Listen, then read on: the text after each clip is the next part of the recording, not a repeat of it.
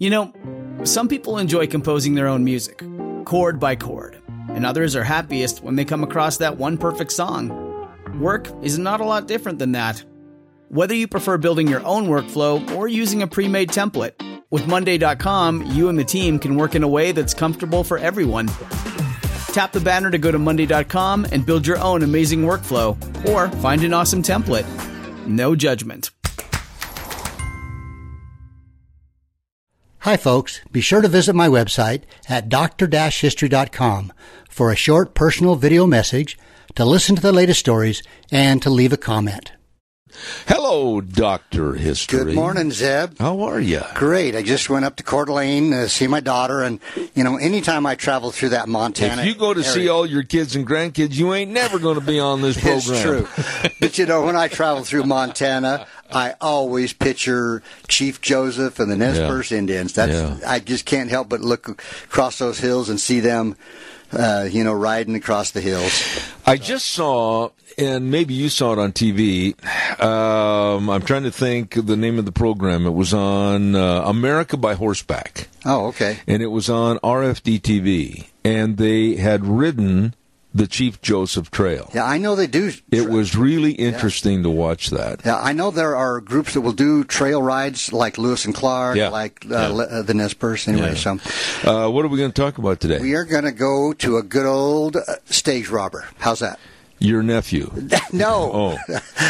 So here's the deal, Zeb. It was pretty rare that we call them road agents or robbers, bandits, whatever. Some were pretty dumb. They were. But, hey, this one has a different approach I'm going to tell you about. Right. Anyway, it was kind of rare for anybody to single-handedly rob a stage, but William, quote, Brazen Bill near Tucson, Arizona Territory in 1878.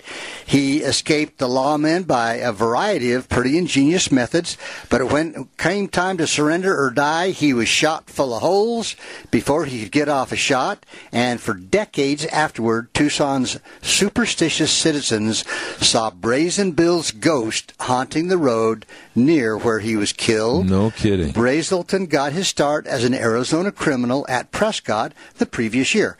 Now, let me just tell you about Prescott. This was a kind of a picturesque location, kind of nice, neatly painted houses with white picket fences. Up on top of the mountain? No. Well, I don't know. It's in Prescott. No, Prescott's a beautiful town. Okay. Yeah, I've been there many, many times. The homes were furnished with furniture, carpets, mirrors, rocking chairs, table lamps. Just a nice, cozy little village-type town. Yeah. So it was to the dainty American town of Prescott that William Whitney Brazelton came in mid-1876 and announced that he would put on a show for the entertainment-starved people. Mm-hmm. Now, a majority of the residents of Prescott were waiting for this and just hoping for something to happen. Well, Brazelton had come into Arizona as the proprietor of a remarkable traveling show. You sure got a lot of words with P's started. I know. It's coming. He advertised that his troupe would perform in Prescott, and what surprised most residents was his announcement that during their performance, he would swallow a wagon wheel. Okay, now wouldn't that get your interest? Mr. Brazelton would swallow. That's a big wheel. Well, he's a big guy. Oh. So here it is. On the date of the event, the house was filled beyond capacity with residents. They were intent on seeing this amazing event, something so wondrous it had never been before seen or heard of, and the thought of a man swallowing a wagon wheel kind of captured the imagination. And Brazelton, he was slightly over 6 feet tall, weighed over 200 pounds. He was a pretty good-sized man by 19th century standards, and if any man in the Arizona Territory could do it, Brazelton assured them he was the man. Okay, he collected money at the gate, then announced that his troupe had just arrived. I see. Seeing how anxious the crowd had become, Brazelton said he would excuse himself to hurry along the rest of the troupe, announcing that the show must proceed. Uh-huh. Now, How long the people waited before they realized that they had been duped is not recorded, but they never saw Brazelton again in Prescott. No person had lost more than the price of a ticket, so everyone had a good laugh and went about their business. And with characteristic Western humor, this Brazen Bill became known as the man who swallowed a wagon wheel. Wait a minute. And didn't. This guy is quite a con man. He is. He gets these people from the West, to this town of Prescott, to They're come starving in, for entertainment, and he charges them to sit down and wait while he's going to eat a wagon wheel. Right, and then he's on his horse and about 3 or 4 miles out of with town. the money. With the money, of course, sure. Anyway, Brazelton made his way south to Tucson, where he took a job in the stables and corrals, which, though well below his capabilities, had certain advantages.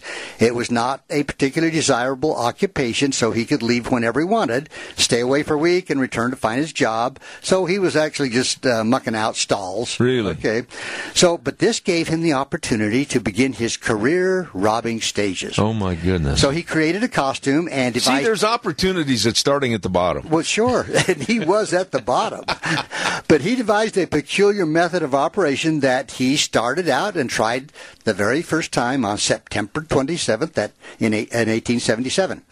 So, it's 6 o'clock at night. That's coming up in 2 days, 3 days. 6 o'clock at night, there's a stout-built road agent stopped the coach from Prescott. The lone robber, highwayman, was dressed in old worker's clothes, his pants tucked into his boots. A stable hand might look like this, and he wore a mask of black gauze. Ugh. He was armed with a shotgun, but also held a revolver. He ordered the driver to get off and hold the horse leaders by the bits, and then ordered passengers out, a guy by the name of Gus Ellis, another guy named Dan Thorne, to get out of the wagon. He smashed open the treasure box, slid open the mailbags, got all the valuables, then ordered everyone back into the stage and told them to get the heck a-going. Get the heck. Get the heck a-going, yes. I'm sure that was his word. Positive. And in this stagecoach robbery, Brazelton took $600 from a registered package, a package of gold dust and bars valued at $1,300, and another $470 in currency, and a letter worth $100, and other items worth about $150. So he made a really good haul here, over $2,000, $2,500, something like that. So anyway, the robber next appeared in New Mexico, where he stopped several coaches. The last one was near Silver City, and this was in 1878. A civilian going by the name of Colonel Willard, and there goes my phone. Yeah, there goes your... welcome to the world of technology. Yes. You just broke the aura of all we were learning about stage robberies. Okay, let's go back. Now we're in New Mexico. Okay. He's got a stagecoach stopped. It's 1878, and in the stage is Colonel Willard and Lieutenant Frank West were on the coach. The robbery was committed at night, and the report stated that he had a pistol strapped to his gun. So somehow he had his rifle. Wait a minute. He had his rifle and a pistol strapped and the to it. The pistol was somehow tied onto the rifle, so he had two guns pointing in the same direction. Yeah. Anyway, he made off with 3 bars of bullion. The last he would not take when he discovered how heavy it was, and also is pretty impossible to convert it into currency without raising some suspicion. Yeah. Anyway, the peculiar method of operation had Brazelton's mark on it, and the only change was that he had replaced the flimsy black gauze with a more durable mask with eye holes cut and a red mouth sewn on it. Why? I don't know. You're the history man. A red mouth sewn on this. I guess he wanted to make a point. I have a question quickly, though. I have a quick question.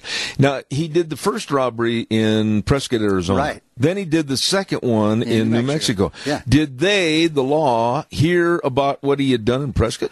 I think over time it became, they started to tie it into with him. Oh. So, but anyway, he would kind of change his appearance enough to make witnesses kind of not really sure how to describe him. Sometimes he seemed taller, sometimes he still looked shorter, sometimes heavier. So he was kind of smart that way, but he got tired of the long trips to find new stagecoaches to rob. So Brazelton realized that there was enough treasure coaches near home to satisfy what he needed. So he was determined to find a place near Tucson and recruit assistance in keeping his horse, getting supplies. So he chose the ranch of a young man by the name of David Nimitz. Should I remember that? Yes, because he's going to come into play a little later. I see. So this guy has a ranch. So the young man, he was well thought of as an honest guy. He would later relate how he unwillingly became kind of an accessory to these robberies. Okay. Now, Brazelton called on Nimitz one day and just asked a couple of questions and then left. But he returned the next day and he asked for a confidential conversation with Nimitz. All right.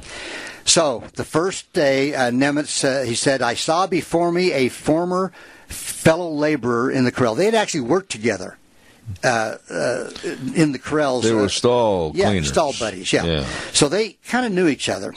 So Brazelton, he said, he told me all about his robberies. I was then in the power of a man who placed little value on his own or anyone's life, and I felt obliged to obey the robber's commands. So now he is an unwilling accomplice. Okay. So Brazelton didn't waste any time. On August 2nd, the Arizona Citizen wrote of a bold stage robbery by a lone highwayman north of Tucson. And here's what it said in the newspaper. This editor has frequently read of the daring deeds of fierce highwaymen, and several times within the last 6 months it has been necessary for us to describe the bold operations of these desperadoes, but never until day before yesterday have we had the good fortune to witness the modus operandi by which these members of the shotgun gentry extract the valuables from a stagecoach and passengers by the simple but magical persuasive power of cold lead. That's all one sentence? My English teacher would have ate him up and spit him out.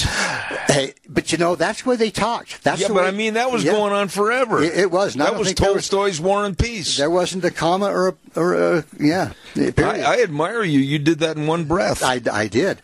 So, the stagecoach left Tucson on Wednesday at the usual hour of 2 p.m. Arthur Hill was driving, and a guy named J.P. Clum, one Chinese man and a veterinary surgeon named Wheatley were the only passengers. When they reached the ranch at Point of the Mountain, 18 miles northwest of Tucson, okay, by now it's 5 o'clock in the evening, there's a light rain falling. 10 minutes later, the stagecoach struck the wet sand at a place called the Point of the Mountain, and the horses started to slow down to a walk. Suddenly, someone leaped from behind a bush and, in their rather harsh tones, yelled to the driver to stop the coach.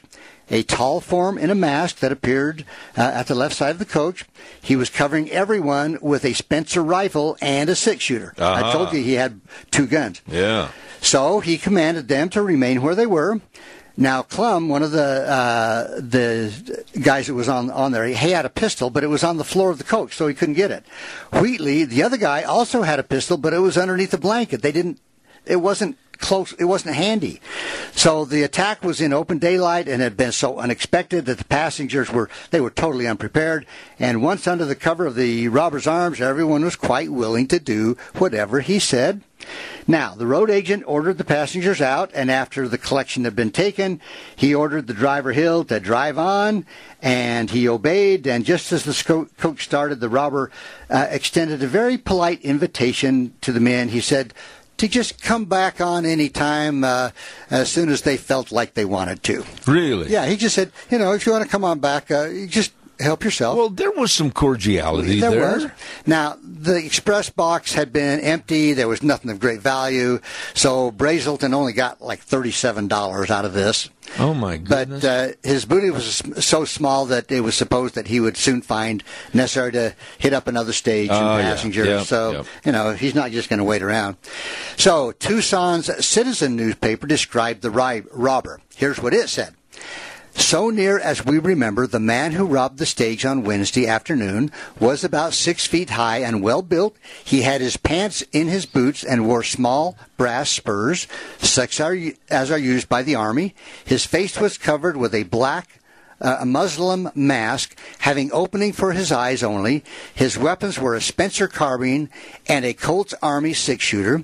When making the attack, he held his gun to his shoulder, all the time, and his pistol leveled in the fingers of the left hand, closed close to the gun barrel and parallel with it, which gave the appearance of being fastened to the carbine. So it just sounds like he somehow tied the pistol to the rifle. Yeah. Now, yeah. For whatever reason. Why? I don't know. I guess he figured he needed it. But okay. So anyway, the editor became part of his modus operandi. Yes. So the editor had been correct, predicting that the road agent would strike again. And on Thursday, August 14th, the same lone highwayman stopped another stagecoach, and the newspaper, The Citizen, reported under the headline, "Here we go again." Uh-oh. And that the stagecoach left Tucson with 2 passengers, and with Arthur Hill driving, John Miller, one of the passengers, was sitting next to him, and as they neared Point of the Mountain, he asked the driver to show him just the place where the coach had been robbed a few days earlier. He didn't do it again, did he? Hill replied that it was only a short distance ahead, and he would point out the spot where they had robbed. You see this coming. Yeah. There, said Hill, the robber was behind that bush. And Miller said, and there he is again.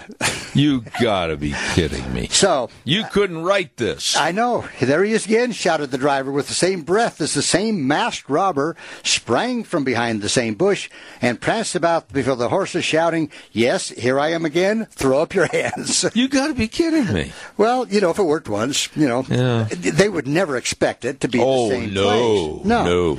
Anyway, the Mail Saxon Express box were thrown out as ordered, and the man on the inside lost $8. Miller was obliged to give up his pocket book, $226. Anyway, now, the strangest bit of evidence from these robberies was that the tracks of 2 horses were at the scene of the crime, but no tracks left from there. Now, this is where it gets interesting. Finally, there was a tracker named Juan Elias. He determined that he would solve the mystery. Now, it happened on his second occasion that the robber's horse threw a shoe, creating the odd impression of an animal with 3 hoofs that were shod traveling in one direction and the 4th unshod hoof in the opposite direction. Okay, follow me here, Zeb. Ready?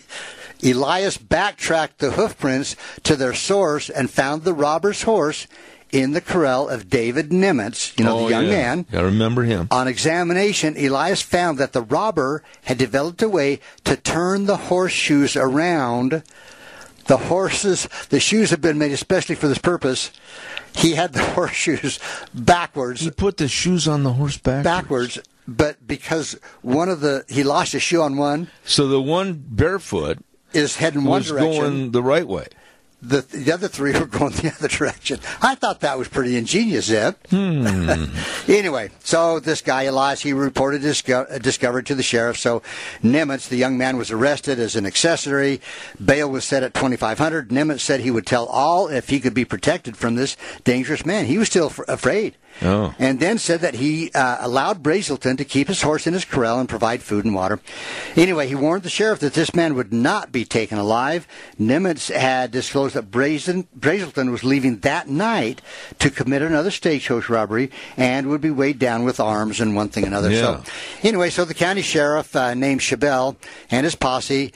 The plan was for the posse members to assemble near the mesquite log where Brazelton was to meet Nimitz, who was to provide the robber with supplies for the next day's work.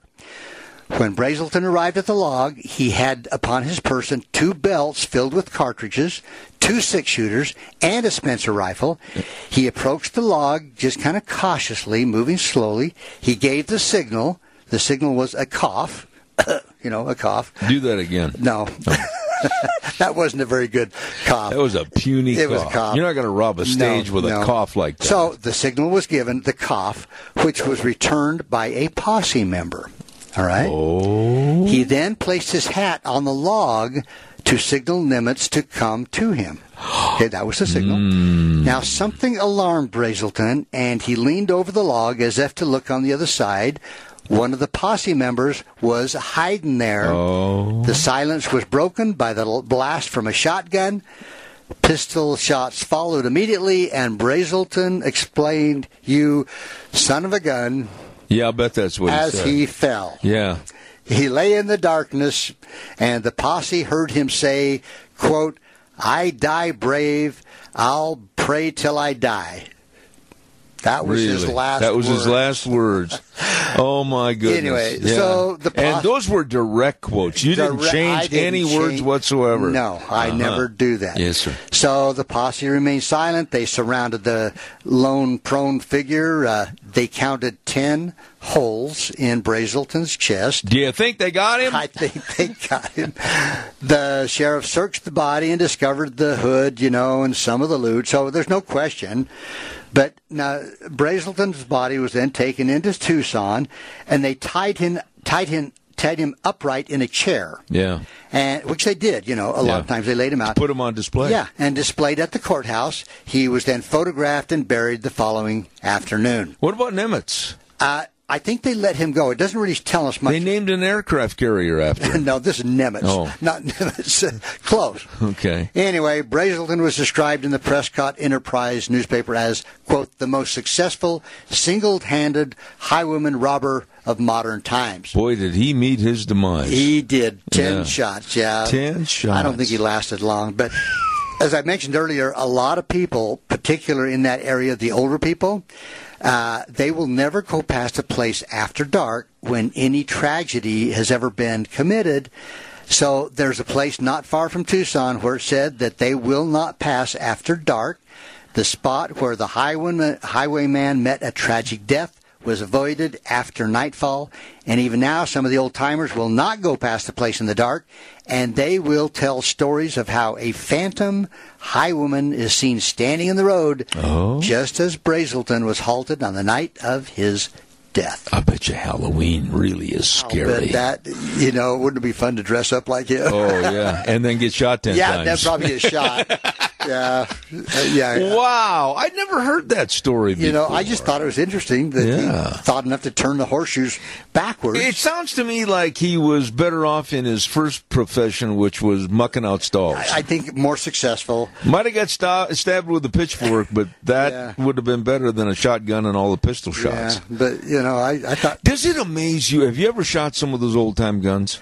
I've never shot a black powder. I've never shot one of those. Oh, I have. Yeah. And it amazes me, especially with the pistols, the 44s and the 45s, how they could hit anything. Yeah. I mean, you really got to watch your P's and Q's. Yeah. Well, I mean, a lot of times, and when you did have gunfights, if you weren't close, like 20 feet. Oh, I was going to say like 10, 2. Yeah, you probably would miss. Yeah, really. So, I mean, the days of like when Matt Dillon walked out on the streets of Dodge City and they're quite a ways apart, I never could understand why the guy that shot first didn't hit him.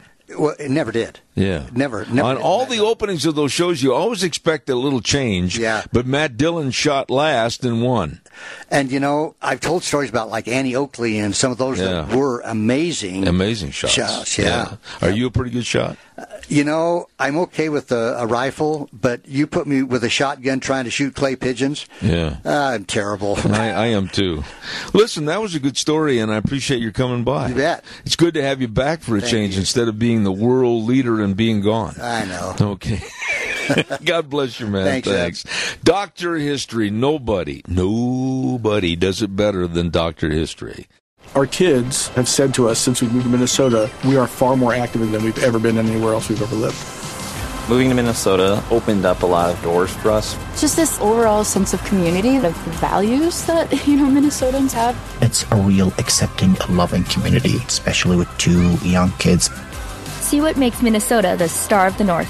New residents share why they love calling it home at exploreminnesota.com/live.